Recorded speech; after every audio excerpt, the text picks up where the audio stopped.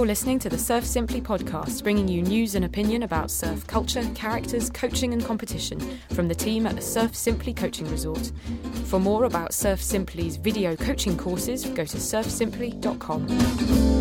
Hello, ladies and gentlemen, and welcome to episode 62 of the Surf Simply podcast. This is a pre-recorded introduction to an interview that myself and Rue did back in August with Drs. Sean Newcomer and Jeff Nestler from California State University. They have managed to persuade the university to let them run a surf science program where they're really focusing in on kind of biomechanics and kinesiology and exercise physiology, and it's fascinating some of the stuff that they've been doing. There is so little within the surfing world that is properly quantified, and they are really just starting to fill in the blanks. And it was great talking to them, and I hope that it won't be the last time that we talk to them. We will be back with another pre-recorded episode in a couple of weeks, another interview, and we'll be back for a full proper episode probably around the end of October. So on that note, I shall hand over to the other me that recorded this interview, and I hope you guys enjoy it. I am very pleased to welcome onto the show Drs. Sean Newcomer and Jeff Nestler from California State University. They are both part of the faculty at the San Marcos campus. Guys, welcome to the show. Hey, thanks. Yeah, good to be here. Sean, we met very briefly when we were at the wave pool last month. You were running some interesting experiments that I think you probably can't talk about at the moment. But just to both of you guys, could you just introduce yourself to the listeners? Yeah, I'm Sean Newcomer, an associate professor here at California State University, San Marcos. I've been faculty here for about 6 years. About 4 years ago, we started on a line of research here looking at surfing and physiological and biomechanical aspects of surfing, trying to characterize that better. Previous to that, I was at Purdue University as a faculty member. I spent a long time in the Midwest, but as a faculty member looking at things that were not surfing related. Specifically, I was looking at atherosclerosis and disease and how exercise impacts that. And then I'll let Jeff introduce himself. So my name is Jeff Nestler, and I've been at California State University, San Marcos for 10 years. I'm currently the chair of the kinesiology department and looking to transition out of that so I can spend more time doing fun things like surf research. And my background is more in engineering. I spent some time studying robotics at University of California, Irvine. And so that kind of informs what I'm interested in when I look at surfing, more of the mechanics and forces and muscle activation and motor control. So those are the things I'm interested in. That's very cool. And so 2 questions, I suppose. Number one, what's both of your surf backgrounds? And then number 2, how did you manage to persuade the university to run a surf program? So yeah, Jeff and I both actually grew up in San Diego. I grew up in Cardiff, and Jeff grew up a little bit inland in Escondido.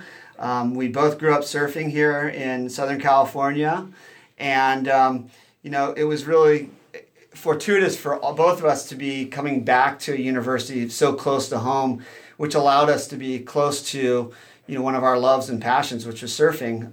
Both of us weren't really doing surf-related research when we transitioned back to CSU San Marcos.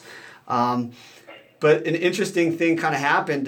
Jeff was here before I got here, and when I did finally come to CSU San Marcos and took a position here, we would spend our Friday mornings in the water, just surfing and talking about science and the classes we were teaching and things like that.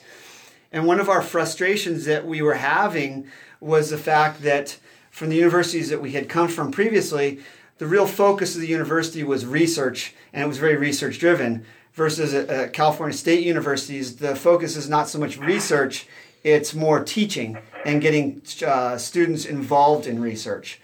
So we were really challenged in how we were going to get students engaged in research, and we were having some troubles with that given the fact we had high teaching loads and the students weren't really that engaged in what we were studying at the time. So over a surf session one morning, Jeff actually mentioned, he said, hey, wouldn't it be cool if we could do surfing as research?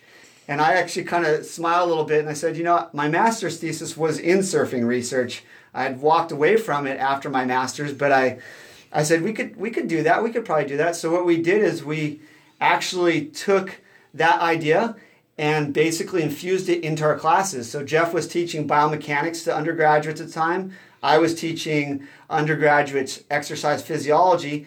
And what we started doing is infusing research projects into that curriculum and having the students get engaged in the projects.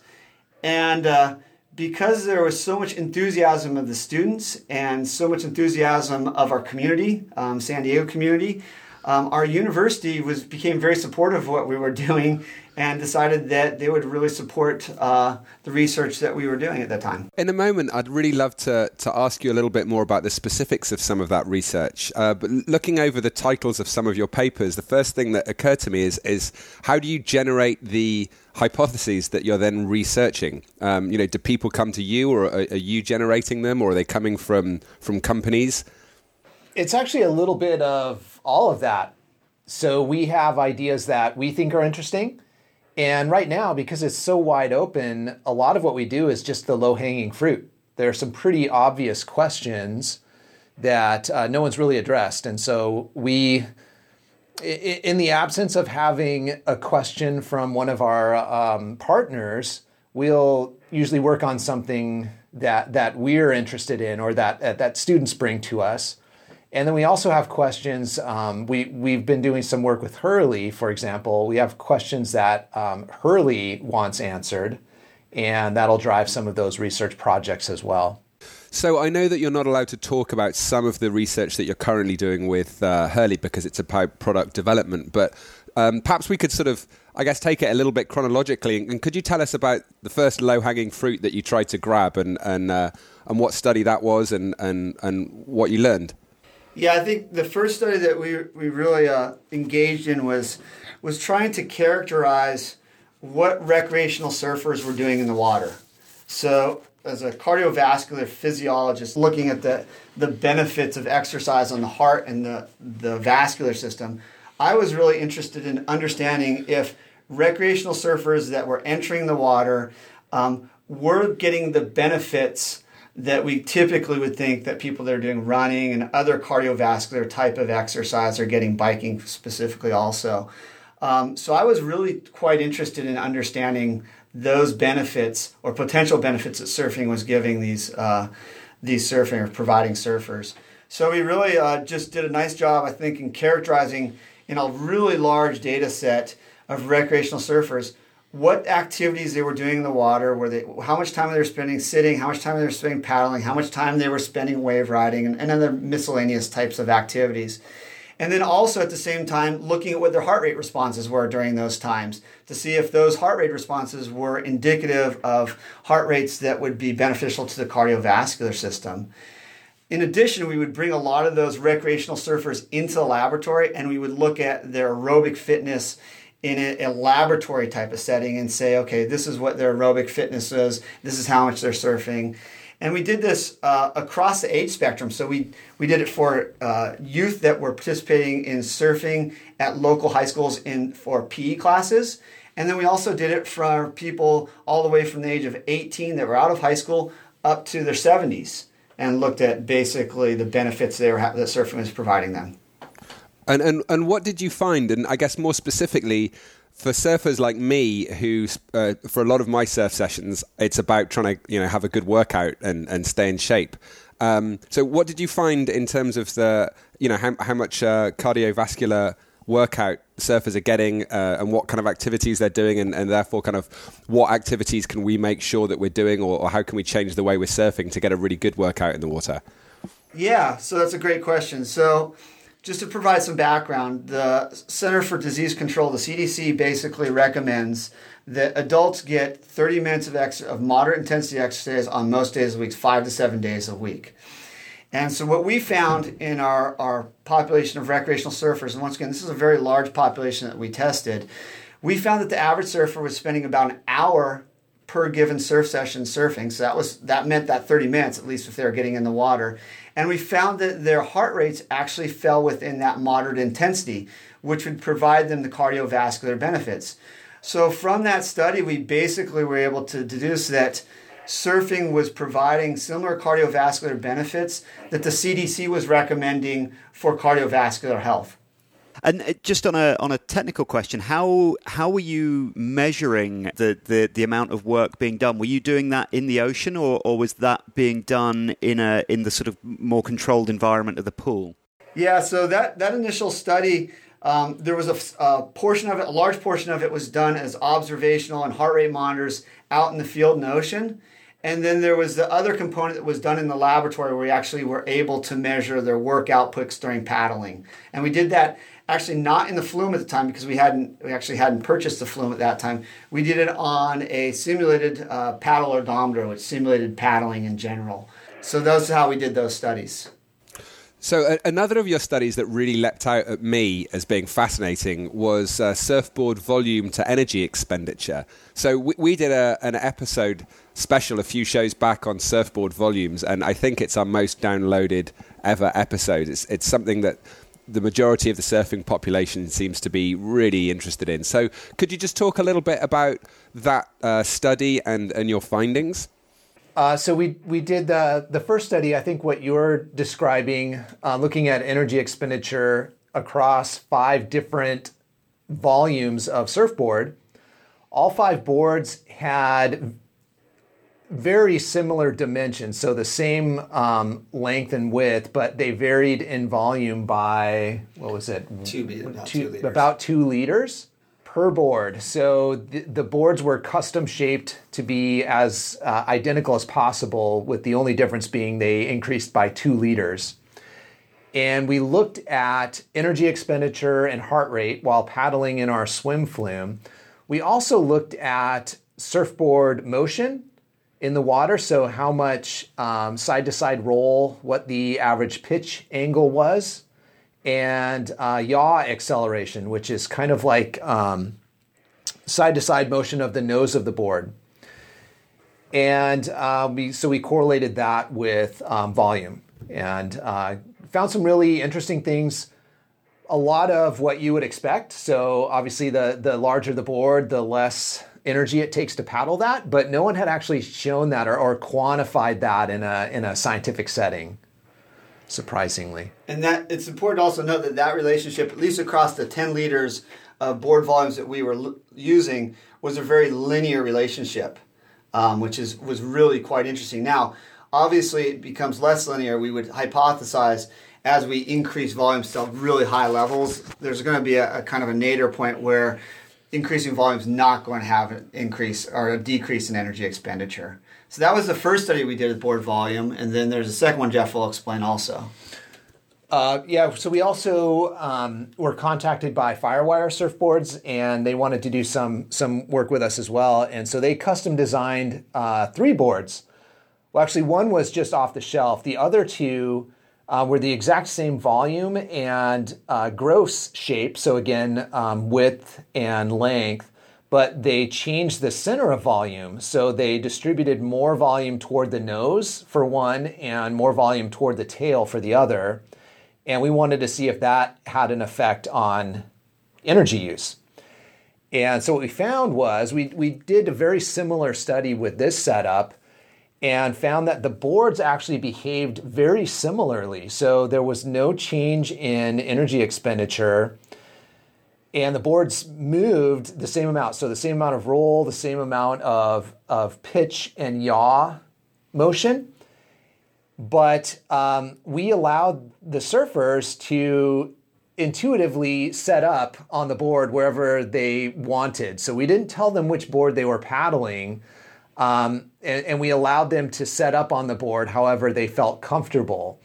And so what we found was that they would adjust where they positioned themselves on the board by about an inch across these 3 boards. So the difference was roughly an inch forward or backward. And in doing so, they sort of allowed the board to perform exactly the same, depending on which one they had. So the motion of the board, the energy expenditure, and the drag force, I didn't mention we were measuring drag force as well, was identical. I guess because all boards were basically the same volume, and with the participants moving forwards and backwards on the board, actually all the boards, as far as a sort of support for the body in the water, they were actually working identically. Yeah, I think the take-home message about this is, board volume or volume is talked about quite a bit throughout the surf world, obviously. It's obviously a very hot topic. And the take-home message you can get from this is that, hey, you can distribute the board volume any way you want it, and it's not going to impact at least paddling. So it'll have the same amount of paddling as long as the volume is the same, or the paddling will be basically equally as efficient, regardless of how that volume is distributed. But we don't really know. The real gold standard is, well, how does the board perform on the wave? And we don't have data for that. We're just talking about paddling. So the good news is you can distribute the volume any way you want in that board, and it's not going to impact the paddling. That's very interesting because, you always hear over and over again people saying, the volume under the chest to help with paddling. So that's very interesting.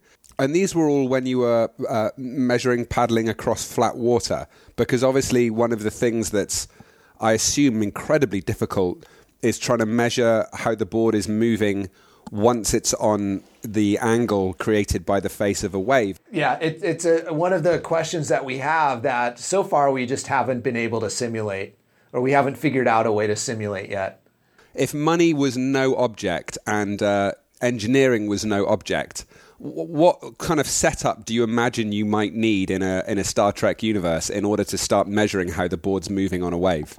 Well, I think we're actually pretty close to it, to tell you the truth. But I'll let Jeff, since he's the engineer, talk a little bit more about it. But I think we're closer than we have been, and I think in the next year to two we could probably be getting there. I think it would be a combination of modeling. So we would do some simulation and modeling with actually testing perhaps on a standing wave at first, and then possibly moving into something like the wave pool where we can get a very repeatable wave. And so I think it would be kind of a combination of those three approaches.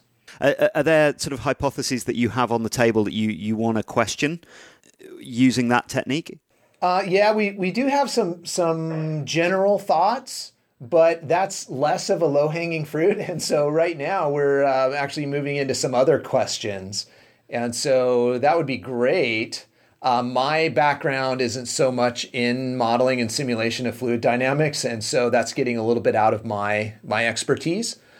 But we do know some people that we're trying to recruit and get into our team so we can start looking at those types of questions. I think also one of the problems that really presents itself when we start talking about this area is the fact that every surfer is different, right? And even if the wave is the same, how they're utilizing that board could be different, and therefore that variable, the difference in the surfer and how they're interacting with that board makes it really hard to basically come up with, is this board better than that board for this given wave, right? So that's one of the challenges we have with trying to control for all the variables, and when you have different humans using a given board, they may interact with that board very differently. Yeah, I can totally see that. It's actually one of the questions that we've always wondered about, we've spoken about on several occasions, is the idea of trying to put a pressure-sensitive pad into the deck of the board to see how, because obviously there's lots of different techniques, biomechanically, but how much variation is there on the pressure being applied to the toes and the heels of the front and the back foot as people are riding a wave. But the key would be they're riding the exact same wave, which the wave pool actually provides you that opportunity in the future. Yeah. So that's really good. Yeah, and I think there are people that are working on that, and there actually is probably somebody that actually has that actually a board that's instrumented like that now. Oh, really? We've heard some rumors that there actually is somebody that has instrumented a board like that. So that's a good thing. Our long-term goal would be to have the board instrumented in both the deck and then also the movement of the board, how the board's moving on the face of the wave, but then also have the subject instrumented. And you kind of saw some of this at the surf ranch. having the subject interested both in the kinematics, so basically watching what's going on at the joint angles while they're surfing, but also be looking at muscle activity at the same time. So if we could get all of that at once, that would be kind of the gold standard. Yeah. Oh, that's very exciting. So when we saw you at the surf ranch, you had these little clever devices that you were sticking all over the surfers who were surfing. Yeah. I don't know if you mentioned just now that, you know, there's some other questions that you're now steering towards that you're trying to answer. Would you like to talk about what some of those questions are? And I don't know how much you're allowed to talk about what you were doing at the surf ranch as well. It looked very cool. Yeah. I think we can talk about what we did at the surf ranch for the most part. Yeah. So a major component of what we're trying to do is to just record kinematics. And kinematics refers to joint motion, accelerations, velocities of different segments of the body. Basically how the body's moving both while someone's riding a wave. And we've been working at this question a lot just while someone's paddling. And we can get some really gross level data about how someone's paddling in water. And from video analysis, we can get a little bit of that picture from someone riding a wave. But it's not the level of detail that we would need for the analysis that we want to do. And so we had some what are called IMUs. And so that stands for an inertial measurement unit. And these are devices that have accelerometers and gyroscopes integrated into them. And you put one of these wireless sensors on each segment of the athlete, and they'll record data, and some of them will actually transmit data in real time. That doesn't really work well in the water. We need sensors that record and log data. And when you pull this data out, you can calculate the orientation of each sensor. And with that information, you can calculate joint angles. And so if you subtract the orientation between two neighboring segments, that gives you the joint angle. And so that's what we were trying to do in the wave pool. We aren't quite to the place yet where we have one of these systems that gives us consistently good data. And when we were doing this in the wave pool, we actually lost one of our sensors. It fell off of the surfer. And they're not cheap, so that was I remember. But that's kind of the direction we're moving. It's going to be really difficult to do this type of analysis with cameras, I think, because the capture volume or the space where the surfer's moving is just too large right now. And so I think the IMU approach is probably the more practical approach right now.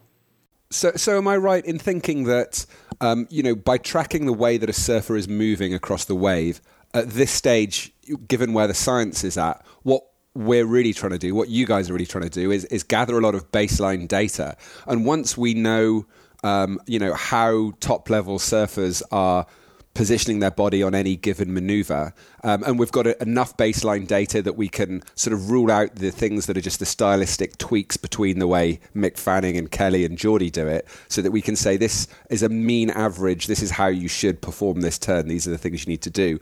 Then we can start tracking other people who are not performing the turn so well and showing them exactly what those differences are. I mean, as a coach, that's the way that science would immediately leap out as having utility to me. Is that sort of what you guys had in mind, or was it for other things? Yeah, so that's exactly where we're thinking, and how this data is going to be utilized. It's quite interesting. Surfing has very little scientific background to it from a biomechanical or physiological aspects, but yet we have a lot of surf coaches and trainers and things saying all these different things to surfers.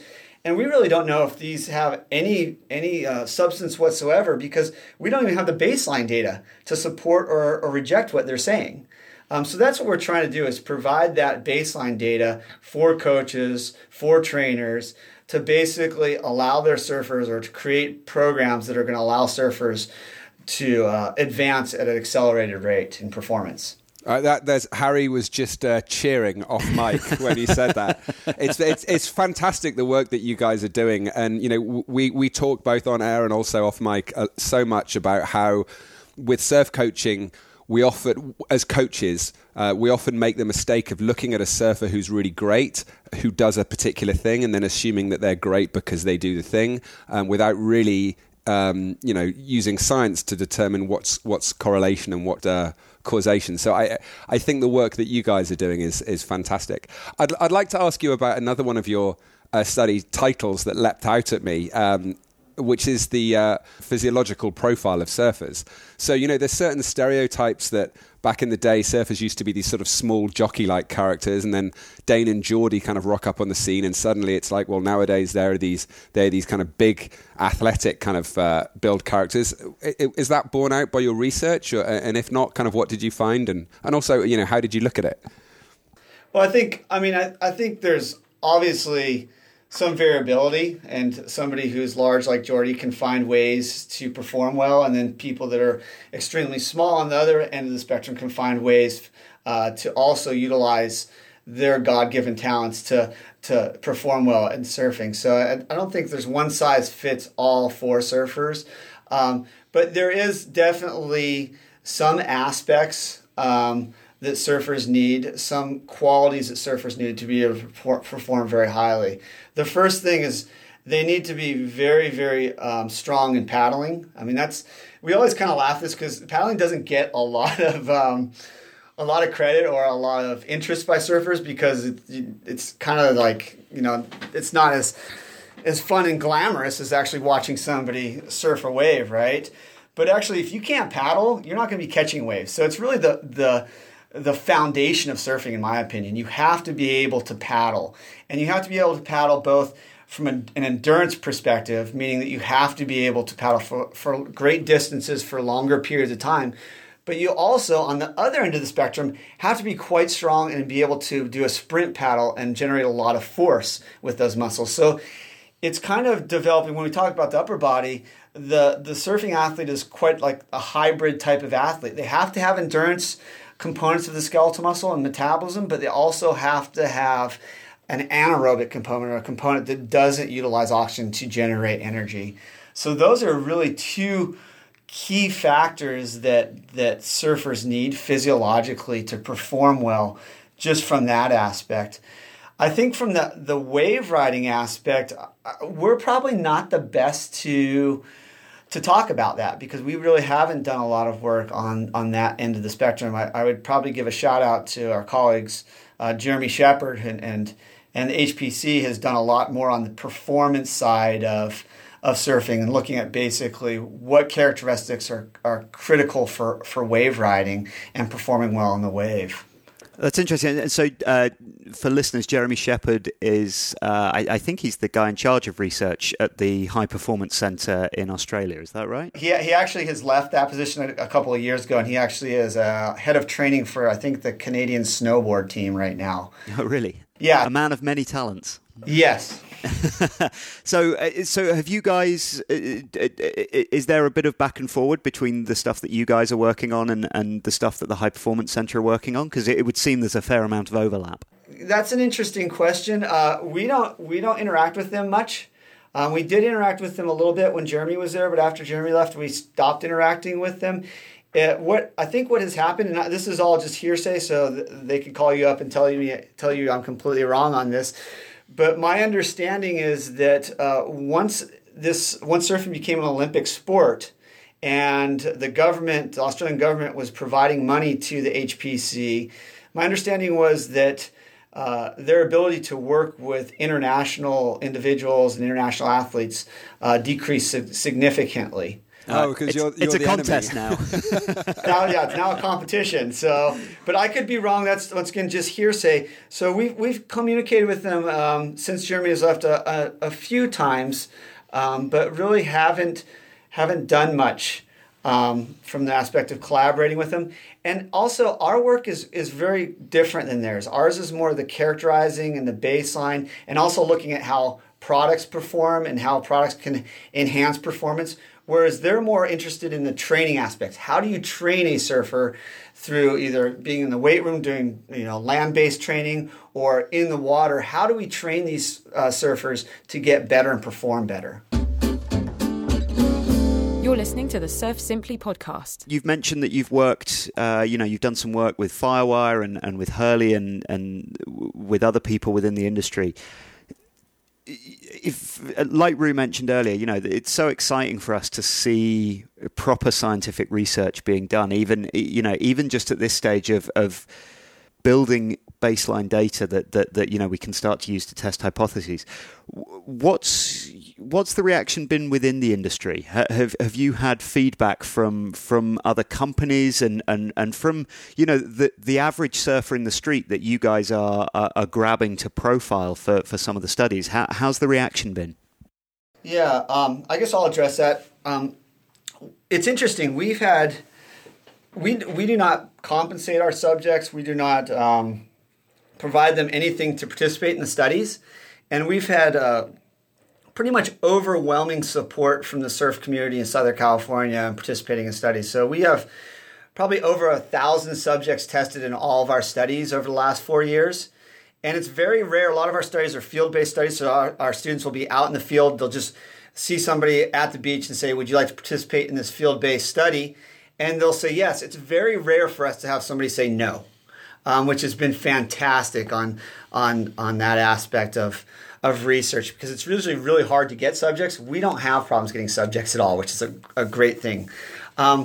From the industry standpoint, I have to give a shout out to Hurley on this one, because Hurley has really stepped up quite a bit and has been quite interested in basically supporting us to provide scientific insight for product development, which is fantastic. And the other thing that's been really great about Hurley is they're always open to listen. And what we found with a lot of surf industry, I shouldn't say a lot, but we have had interaction with different people in surf industry saying to us, well, I've surfed 40 years, so I know how this works. Yeah. That's not really the interactions we like to have. Those are really quite brief interactions. And that happens more than you can believe. And I don't know if there is some fear from surf industry about us disproving some of the things that they've held true from anecdotal evidence for years and years and what they've marketed as working. But there has been some resistance from certain companies within surf industry, and I won't actually name those industries or those companies specifically. That's so interesting. I mean, you almost see that in every aspect of scientific research where it impacts upon everyday life. Whereas there's this battle between people going, oh, it works for me, or this was my anecdotal personal experience, and not really understanding the value of properly, double-blinded, controlled scientific studies and how much more valuable it is. It's almost like as human beings, we're hardwired to just prioritize our own personal experience as the best possible source of data until you really understand how flawed that can be. Yeah, agreed. I mean, we see it. I mean, you're right. You see it in our daily lives all the time, not just in surfing. It runs across the gamut. I do have to also say that when we first started working with Hurley, it was a very different relationship. They would provide us product that they had created, and they would say, test it. Does it work? And at the beginning, that was great, and we were having fun because it was great to work with Hurley. They're a fantastic company, and they're great collaborators. But we were getting product that we could see right off the bat wasn't going to work. Before we even did the studies, we just knew from a physiological or biomechanical standpoint, there was a flaw in their thinking. Yeah. And so we would test it, and within weeks we knew it wasn't working, but we were locked into 6 months contracts of testing these things. So it was like, okay, after the first week we know it's not working, but we're going to continue testing it. What has changed with our relationship with them has been really fantastic, and both Ryan Hurley and Bruce Moore at Hurley have been fantastic in this aspect. Is they've allowed us to become more on the front end. So we basically tell them these are the types of studies that we should be doing, and this is how this information is going to inform your product. And I think that has really changed the paradigm and has made it exciting for both us and for them, because we're constantly hopefully giving them data that they can integrate into design and make the product better. And that's fantastic, isn't it? I mean, that's kind of the relationship that you would really like to see between any industry and any scientific institution that's doing research. From my end, that just makes me feel like, in the next couple of years, Hurley are probably going to jump ahead a lot in terms of the equipment they're providing for athletes. Yeah, and I think, Hurley does have an advantage because they have Nike as kind of their role model or who they can basically base how they go about this. Nike also has a large research component to their products. And so they really have used Nike as kind of the outline for how they should be using research in design. So it's been honestly a tremendous, and I wouldn't even say relationships. It's more of a collaboration. It's always discussions and projects, and it's been really a really nice collaboration between the two of us. That's very cool. So, you've spoken very positively in the last couple of minutes about the response from the general public. So, has the university in general, are they supportive of your work? Absolutely.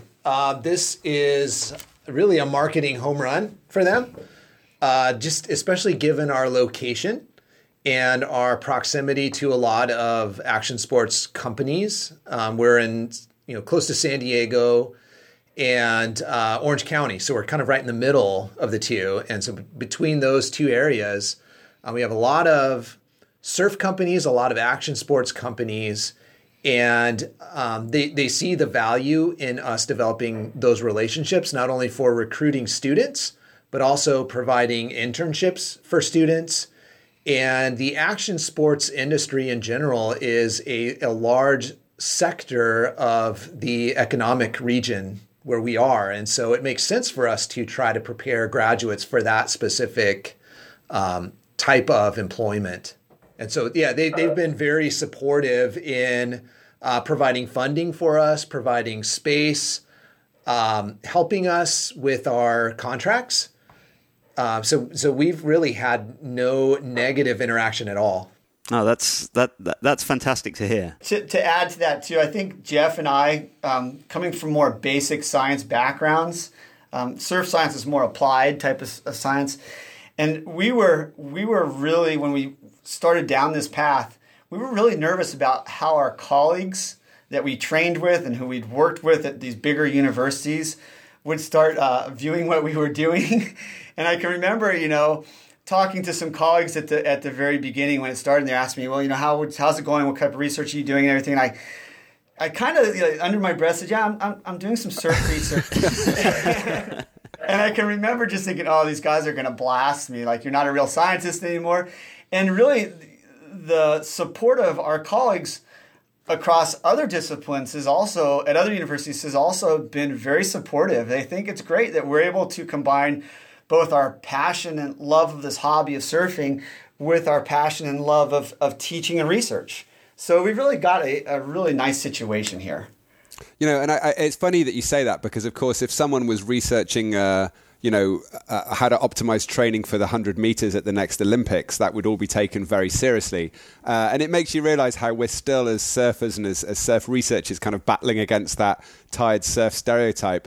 But I think it's probably the work that you're doing is having the effect of creating more understanding of the sport, and therefore legitimizing it and kind of casting off that stereotype, that kind of tired surfer stereotype. So, good on you guys for changing the way that surfing will be viewed by future generations, I'm sure.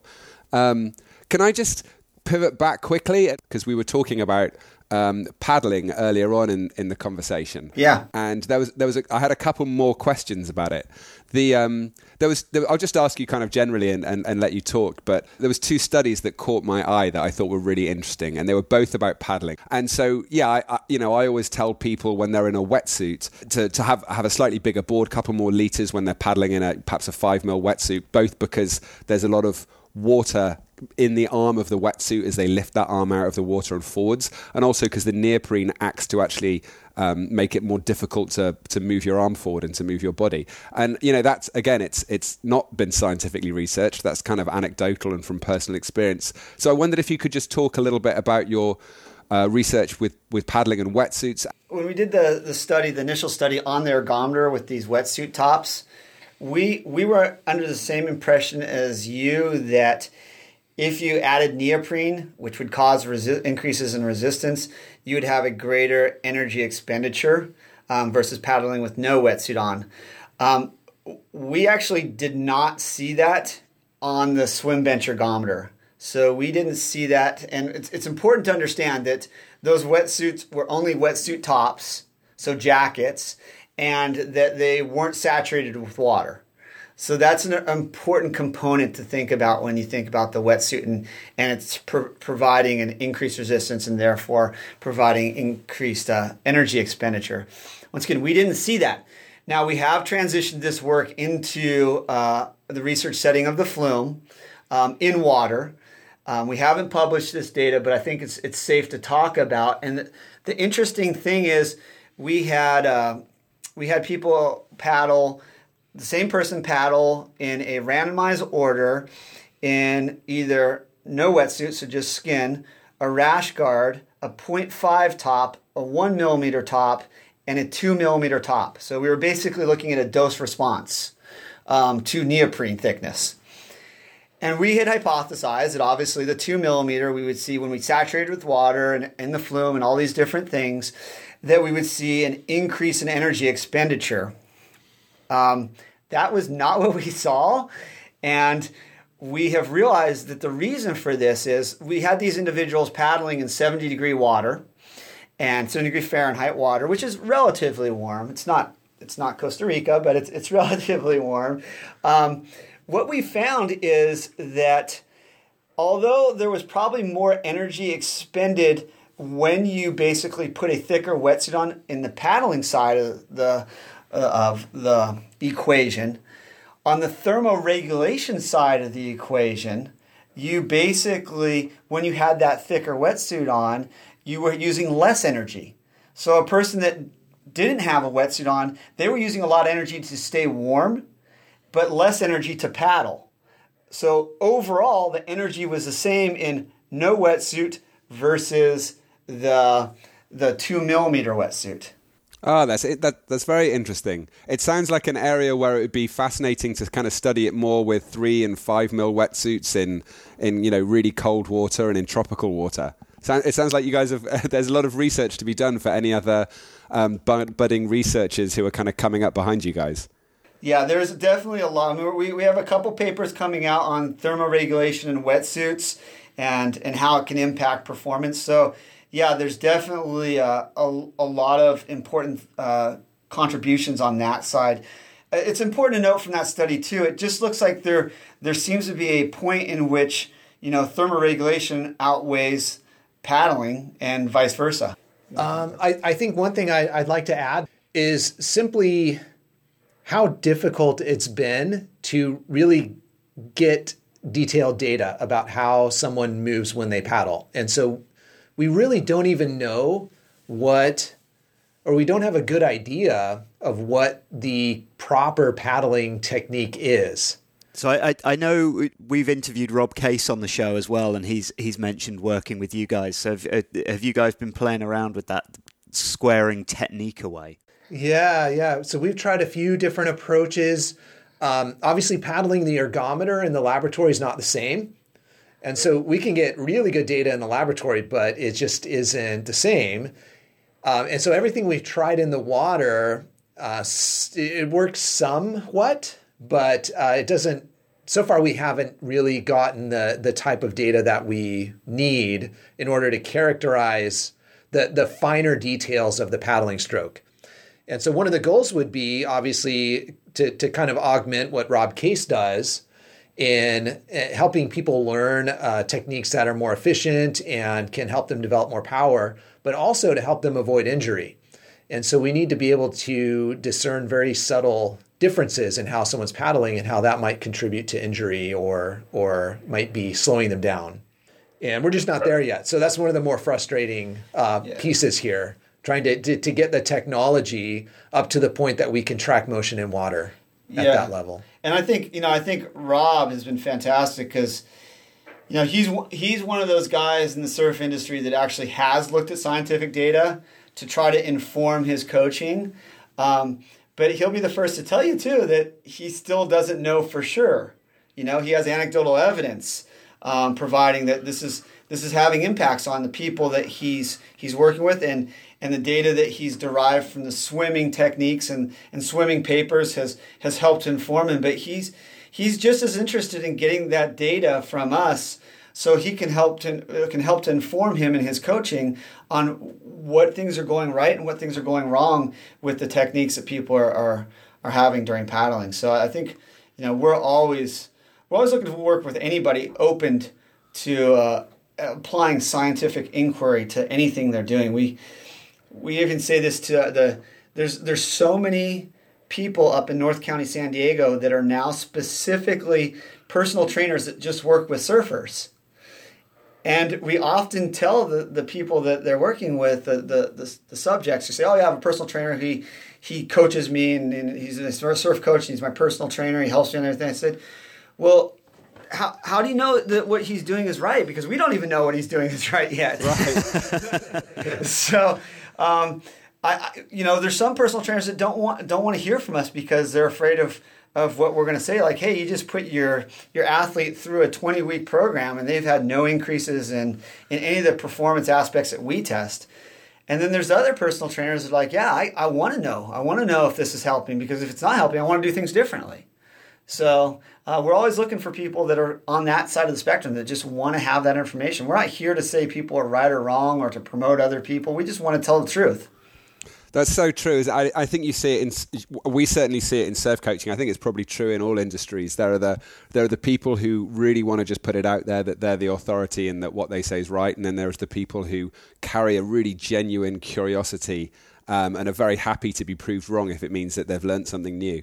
I've got one more question for you guys. We've played around at Surf Simply. We've on a far more amateur level than you guys, played around with trying to do some little tests using heart rate monitors in the ocean, trying to fit flex meters to surfboard fins and things like that. And the biggest thing that we've found is that the ocean is just an incredibly brutal environment to try and test anything with electronic technology. How have you guys been? You mentioned earlier that you managed to lose one of the sensors while you were at the wave pool. What have been the biggest challenges for you guys working in this environment? Yeah, the water, it's the water-air interaction about surfing. It's one of those few sports that people are both submerged in the air. And so you have to take both those into account. We do a really good job, I think Jeff will attest, in the flume. We have things dialed in really well, I would say, and we're able to make a lot of measures that people just can't even make across both the nation and across different continents. So we've been really good because in the flume we're able to control the variables, right? Yeah. It's very easy. So the things that you're describing in the field are the similar types of things that we struggled with initially and still struggle with. We think we have it figured out, and then we're at the surf ranch and we lose. How much was that sensor? It's probably $400 or $500. Yeah, we lose a $400 or $500 sensor on one wave, and you look at the lifeguards and you just kind of walk away and say, okay, well that's $400 or $500. Like on the bottom of the pool, we can't do anything about it. When our last study abroad down in Costa Rica, we were doing thermal temperatures, and we've done published papers doing skin temperatures in all different environments. But for some reason, Costa Rica, on one day, we lost $500 worth of sensors. And I just had, after that first day, I'm like, we got to put a cut on. We're not making these, we're not going to be doing these studies, like the thermal side of it, because we can't afford to keep losing that type of equipment to the ocean. So it's a struggle. There's techniques we use. We use different bandaging type of material that's waterproof, that's helpful. There's tacky grip type of stuff that you can put on the skin to keep that bandage material on. But I think the thing we ran into when we were in Costa Rica this year is the first year we were down there, the waves weren't that big, and the sensors were staying on. And we just happened to come down when the waves in Guiones were relatively big, in fact, almost unsurfable some days. And they were literally just ripping these sensors right off of people when they would fall or duck dive. So it's problematic.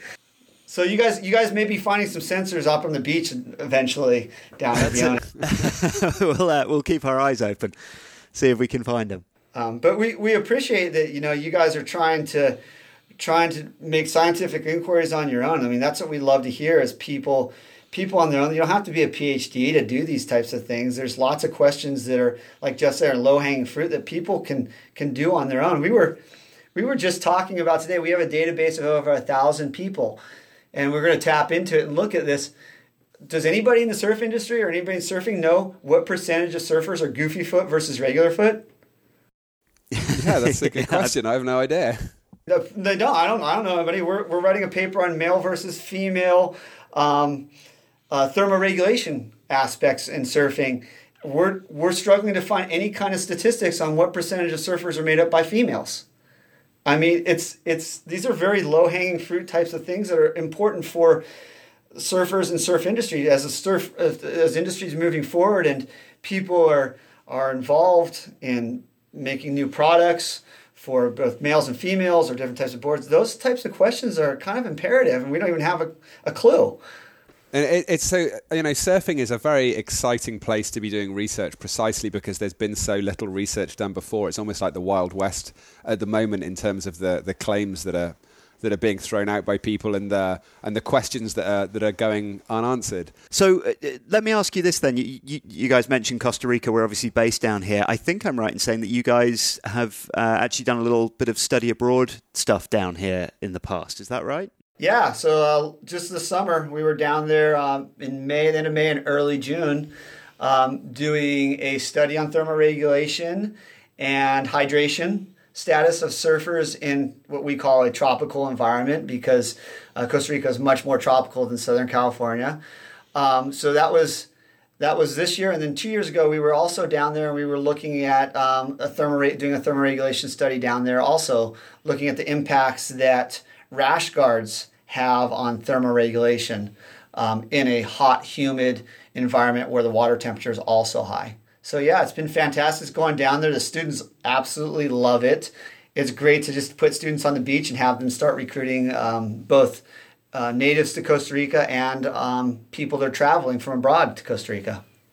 Oh, that's awesome. So is that going to be a continuing part of your program? I'm thinking. I'm sure there's a few listeners that might be planning their future university courses. Yeah, that's definitely in fact, I'm putting in the application as of next week for the next year. So yeah, it this year went really, really well. We had actually 15 students that came down with us, and the feedback from them was amazing. They had an excellent time, both just being in Costa Rica, but having that research experience where they could be on the beach, collecting data, interacting with all different types of people was really a positive experience for them. In fact, they collected data in 2 weeks in over 100 subjects, which is phenomenal. Oh, that's fantastic. If there's anyone that's interested in being involved in this area or just in terms of following your guys' work, is there anywhere online they can go, or is there any advice that you have for them? They can always contact us.